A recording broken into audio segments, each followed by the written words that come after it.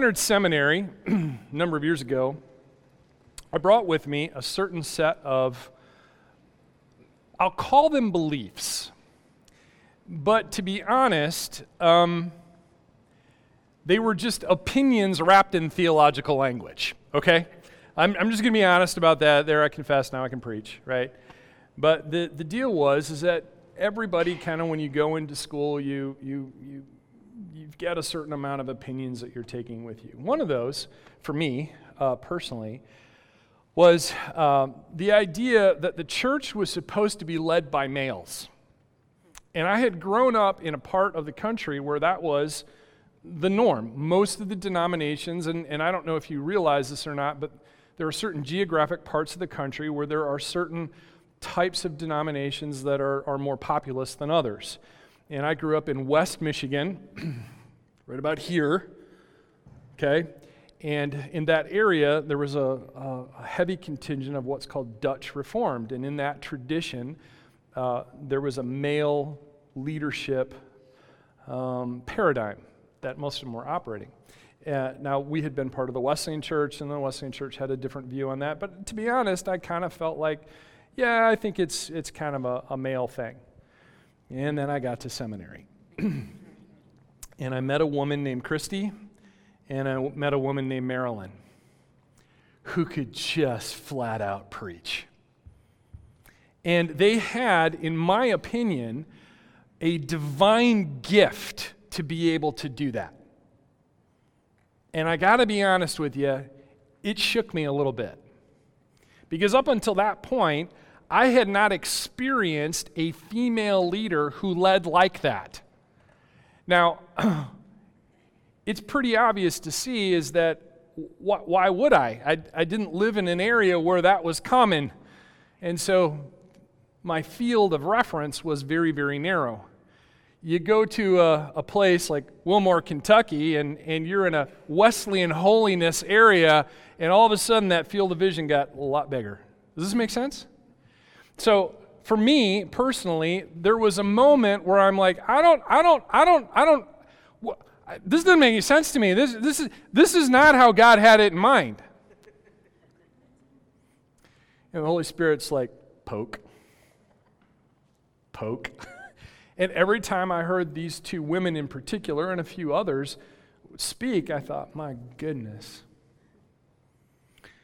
And then I started reading the Bible in context and began to understand that the interpretation that I had been taught is not necessarily the only way to interpret those passages. And we have this long history within the Wesleyan tradition of ordaining women. Women belong in leadership. And if you'll notice, around here, we have women on staff, we have women on our board of directors, and it will always be that way as long as I'm the pastor, okay? I'm just going to say that up front. And I've been in churches where I have pastored, we have had people leave because I've had women in the pulpit. It's like, okay, God bless you. That's a hill you want to die on, that's fine. But for me, this is one of those places that I've decided that this is where I think God has left for us this idea of egalitarian, that we all sort of belong in leadership. And here's where it really, really hit me. I realized that if I had a female in my congregation who had teaching and preaching gifts and I didn't help develop them, bottom line, that was a sin issue on my part. You know, I'm going to stand in front of Jesus for a lot of things. I'm pretty sure I didn't want to stand in front of Jesus for that one, right? And so, consequently, my position changed, and it was uncomfortable. It wasn't a fun process to go through. And I know what the passages of Scripture are. And there has to be some context around them, and I think probably next year I'm going to talk about them. So stay tuned on that one.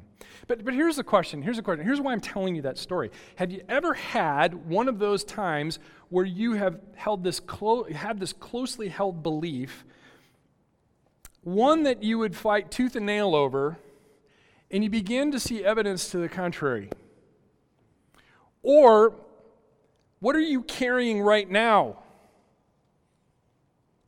that you don't even think about because it's so close to your heart, and yet you sense that maybe, just maybe, there's something playing along the edge, the periphery of your brain that's going, is that really true? What happens when your belief is challenged? What happens? Well, typically we get frustrated, angry, or, my favorite, we just ignore it and hope it goes away, right? That doesn't work out so well. Or perhaps maybe instead of feeling, or you may feel that way, but perhaps you double down on things. Maybe if I repeat my idea again and again and again, it'll go away, or maybe you'll believe me. Or, my favorite, if I speak slowly and loudly. And I've got this picture of Chris Tucker in my mouth going, do you understand the words that are coming out of my mouth? Right? We really want those types of things, especially when it's deep down in here and it's something that we grew up with, and we really sense that this is what mom and dad taught me, this is what grandma and grandpa taught me, and you begin to question these things because the evidence keeps bubbling up to the surface, and you're like, wait a minute. It's uncomfortable. But can I tell you, I think sometimes God has to make us uncomfortable to get our attention. Amen? Okay. Maybe that's just me. That's just me, okay. And sometimes I think he has to do it dramatically. And so today we're going to consider a man named Saul, who is later called Paul in Acts chapter 9, and we are going to talk about some closely held beliefs that this particular individual had and what God had to do to get his attention. How many of you have read this story in Acts chapter 9 before? Yes, I'm sure that you have. Let's take a look at it one more time. First of all, we met the man in chapter 7 of Acts, and we met him at the stoning of Stephen. Okay? Then they cast him, meaning Stephen, out of the city and stoned him. And the witnesses laid down their garments at the feet of a young man named Saul. We see him again at the beginning of chapter 8. And Saul approved of his execution. I wonder if years later, when Paul saw this particular work that Luke had written, if that really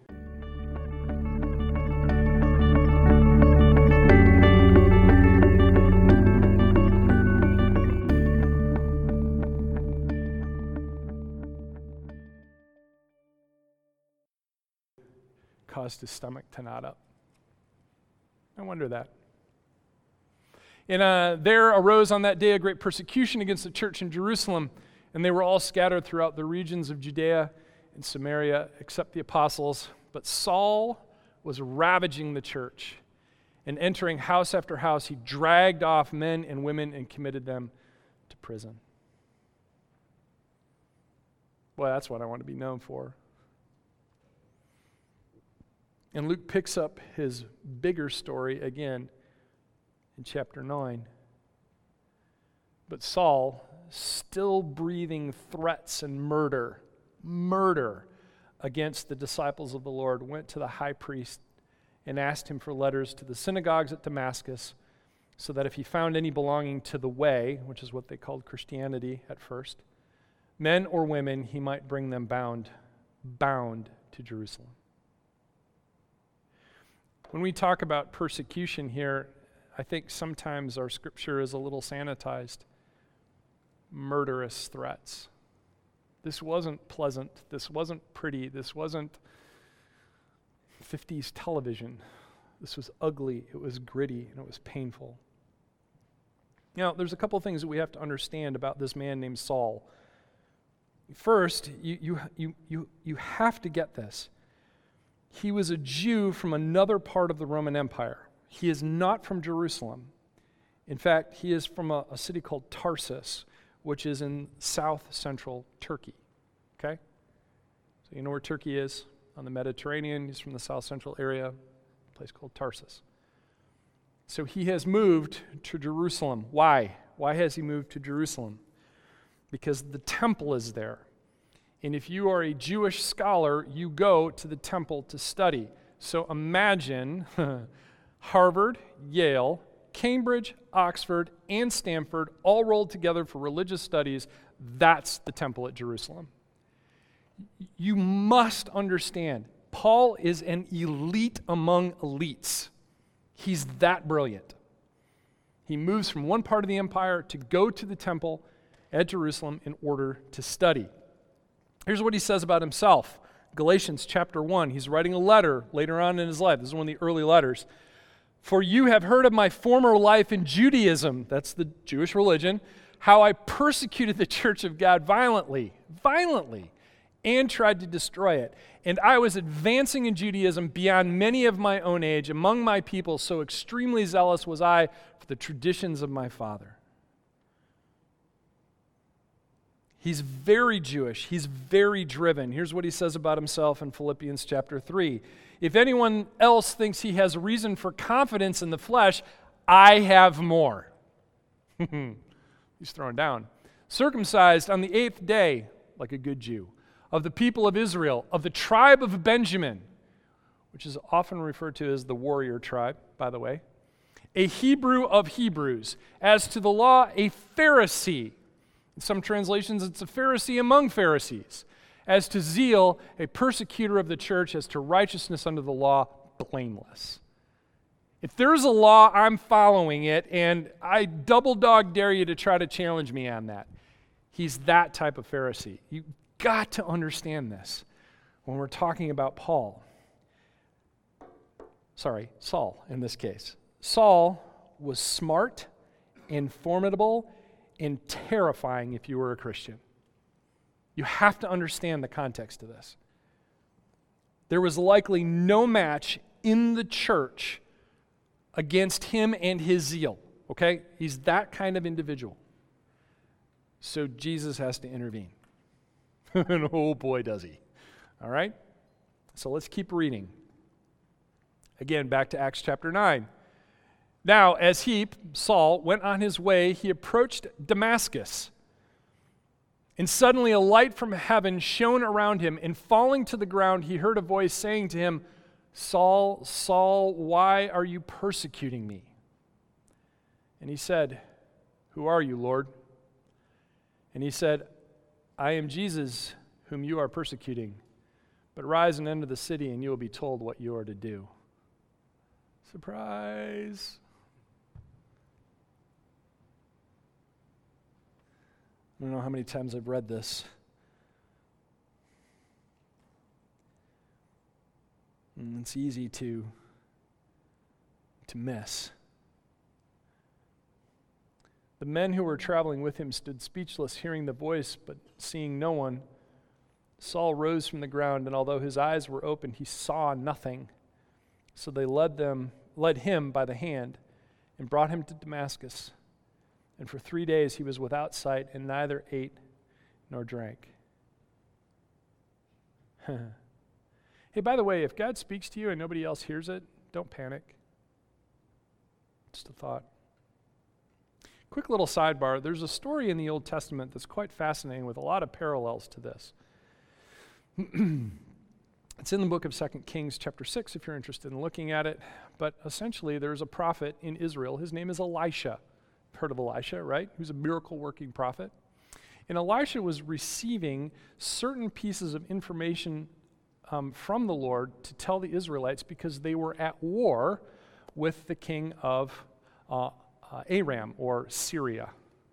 Okay? So if you know your geography, you've got Israel, right? And then just kind of off, you have Syria. There's a lot of conflict going on there right now, right? So they're at war with one another.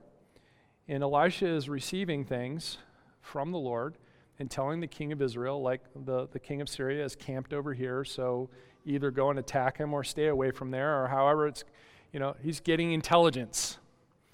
And the king of Syria realizes this, and somebody figures out that it's Elisha who's giving him this information, and so naturally the king of Syria sends an army to go get Elisha. And maybe you remember this story because in the morning, I love this, it says that Elisha's servant went outside and he saw that surrounding the city was an army.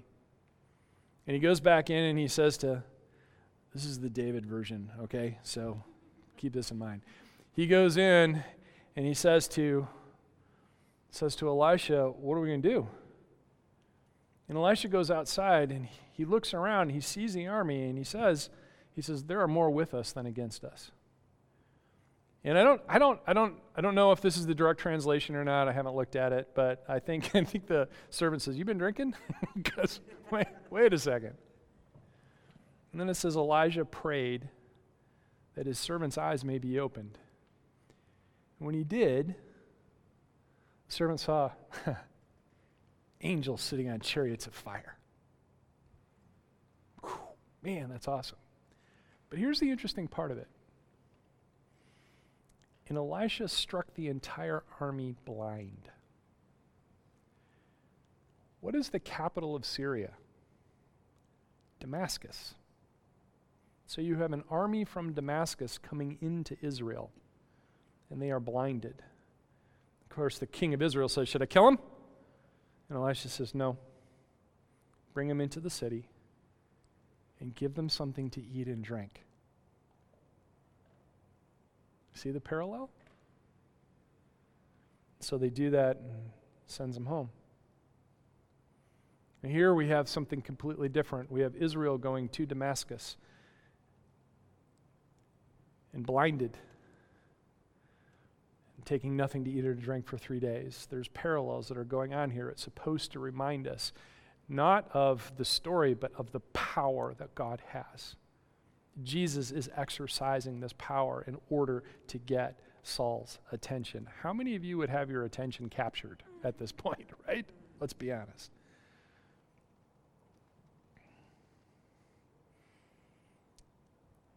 Church, God fights for us. Please keep that in mind. And then the scene changes. Luke, every time I read Luke, I feel like there's camera angles going on. Scene changes.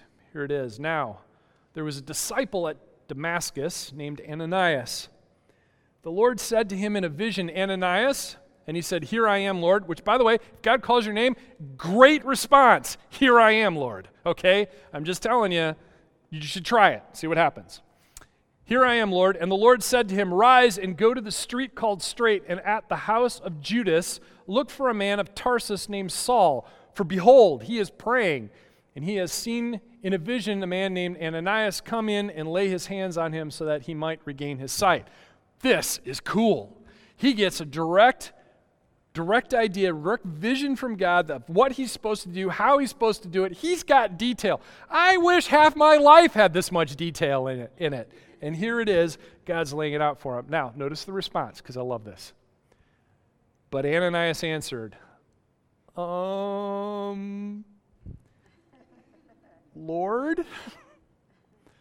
I have heard from many about this man, how much evil he has done to your saints at Jerusalem. And here he has authority from the chief priest to bind all who call on your name. So, you want me to go and help the guy who's here to arrest us all? Are you crazy? I mean, that's really what... Now, he's being more polite because it's Jesus, right? I understand that. But these are real emotions. He does not have the benefit of reading the story. He doesn't know where this goes. He is living it, just like you do sometimes. Okay? He's here to bind us all and to take us to Jerusalem. Remember the whole murderous threats thing? Yeah, this is real, and now you want me to go talk to him? Ha, right. Joking. But the Lord said to him, go, for he is a chosen instrument of mine to carry my name before the Gentiles and kings and the children of Israel, for I will show him how much he must suffer for the sake of my name.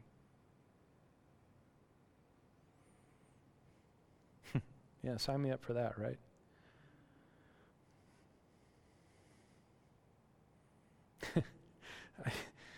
How many of you have seen the Star Wars episode when Admiral Akbar, the fish-looking guy, is like, it's a trap! That's what I feel like is going on here. It's a trap! Of course it feels like a trap. My goodness. So Ananias departed and entered the house, and laying his hands on him, he said, Brother Saul, the Lord Jesus, who appeared to you on the road by which you came, has sent me so that you may regain your sight and be filled with the Holy Spirit. And immediately something like scales fell from his eyes, and he regained his sight. Then he rose and was baptized, and taking food he was strengthened. And the rest of Acts chronicles much of his ministry, and the New Testament is comprised of many of his writings that we still have. God put to good use all of that mental horsepower. All of it. Put it to use. I want to make just a couple of observations here. Things for you to think about, things for all of us to think about. First of all, this story is in part, one of the reasons why I am a Wesleyan Arminian in my beliefs. I believe that we have free choice, and I feel from the story that at any point Saul could have said no. Now, did God make it easy for him to say yes? Of course he did. But he still had the option of going, nope, I'm not going to believe it. He has free will, he has free choice. And for me, that says a lot. Second observation. This story illustrates the dark side of dogma. Very much like my preconceived ideas of women in ministry. And not only does it illustrate the dark side of dogma, it also, and especially, illustrates the dark side of fundamentalism. Now, please understand that fundamentalism takes a lot of different forms. There is religious fundamentalism, and I want you to keep in mind that Saul, in this case, is a fundamentalist in the Jewish sense of the word, which predated Islamic fundamentalism probably by some 1,000 years, because Islam didn't come on the scene until after 1000 AD, okay? So fundamentalism is a long-standing evil sort of thing when it's taken to the extreme. There is also ideological fundamentalism. You can have fundamentalists who believe all sorts of different things. Usually that turns out to be political. You can have political fundamentalists on both sides of the aisle. You can have conservative, you can have liberals. We saw a lot of the liberal fundamentalism come out in places like Central America back in the 80s, so it's there. But when we cannot persuade or convince another of our position and we choose violence in order to promote our cause, well, that's the mentality of ISIS. That's the mentality of communist guerrillas. That's the mentality of Westboro Baptist Church.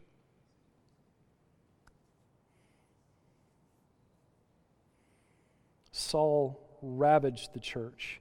Saul breathed murderous threats against the church. Saul committed persecution on a grand scale.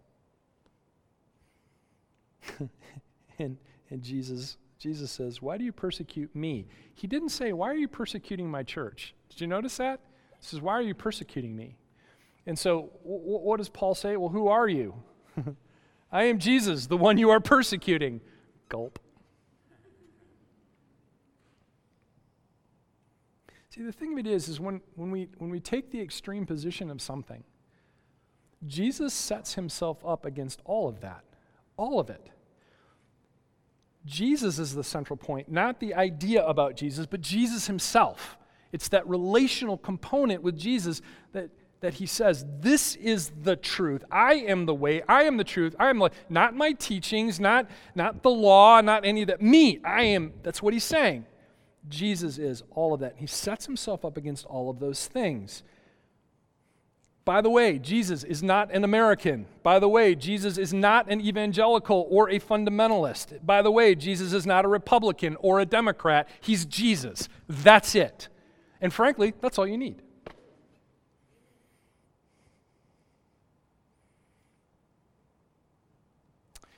As I was driving in this morning, another observation came to me. I'm like, looking at the clock and I'm thinking, really? We couldn't have done this yesterday? Jesus said, I had to get your attention. Okay, that's fine. So here's the thing.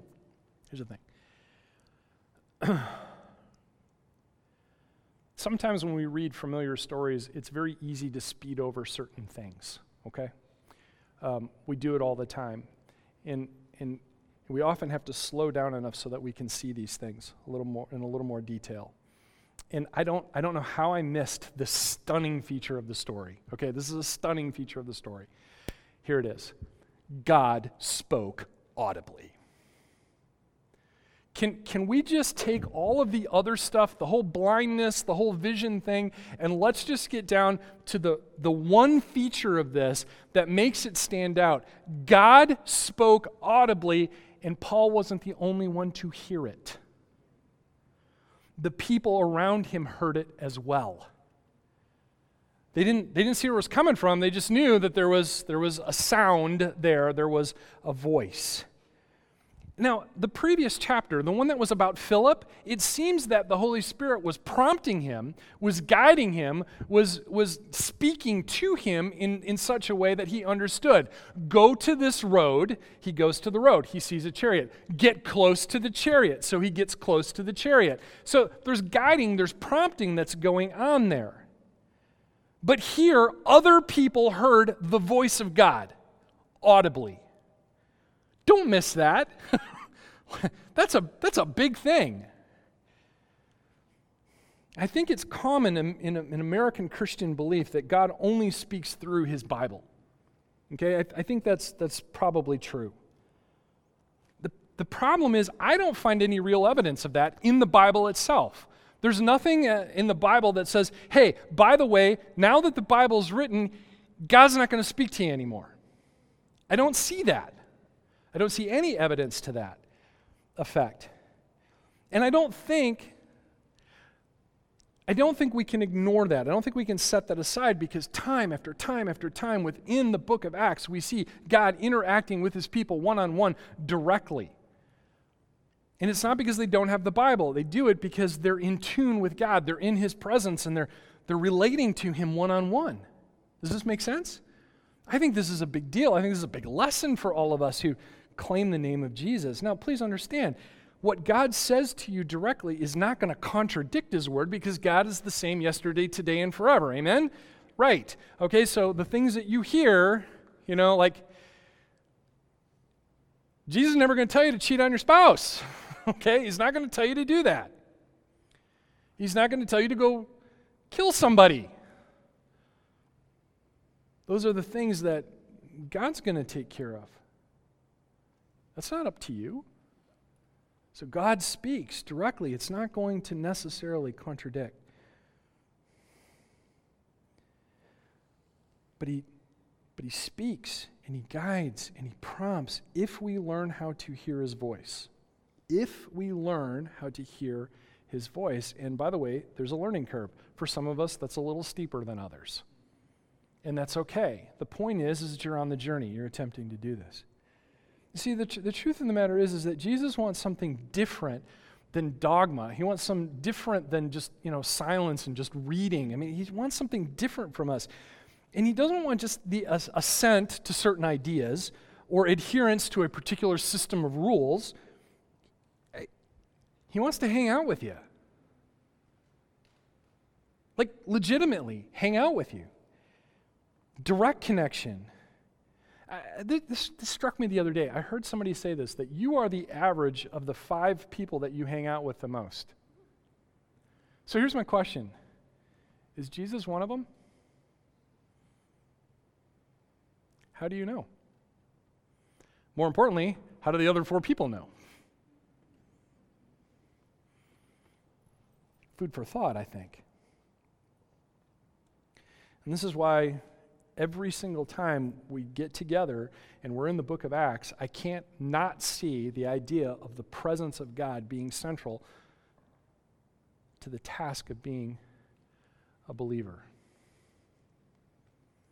Be in the presence of God. Because that's where your beliefs are going to be challenged. Oh, and they will be. Because Jesus wants you to believe that he is the truth and the life, and he's going to guide you in all of those things. But you got to be in his presence. When you can say, God, is this true? Is it true that you don't want women in ministry? God, is it true that these things that I've held for so long are maybe a little shaky?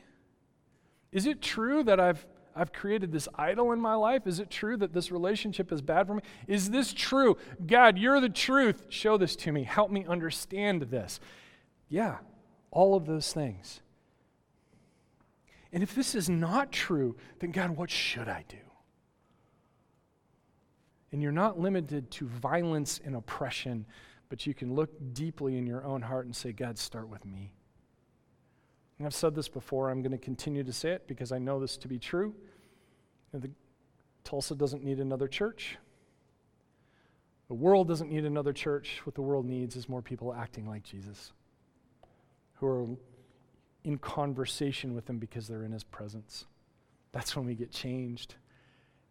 And if I do that, and you do that, and we do that together, all of a sudden, it begins to look like the kingdom of God. And if we're not about the kingdom of God, why are we here? I want it to be about the kingdom. I think you do too. Like every week, we're going to be over off to the side, willing to pray with you. Maybe God's poking and prodding you on something. Group this size, I'm guessing somebody's getting poked and prodded a little bit. Hey, don't walk out the door with allowing one of us to just pray with you, to ask God to be present with you so he can guide you and lead you. We'd love to do that, with you, for you. Keep that in mind.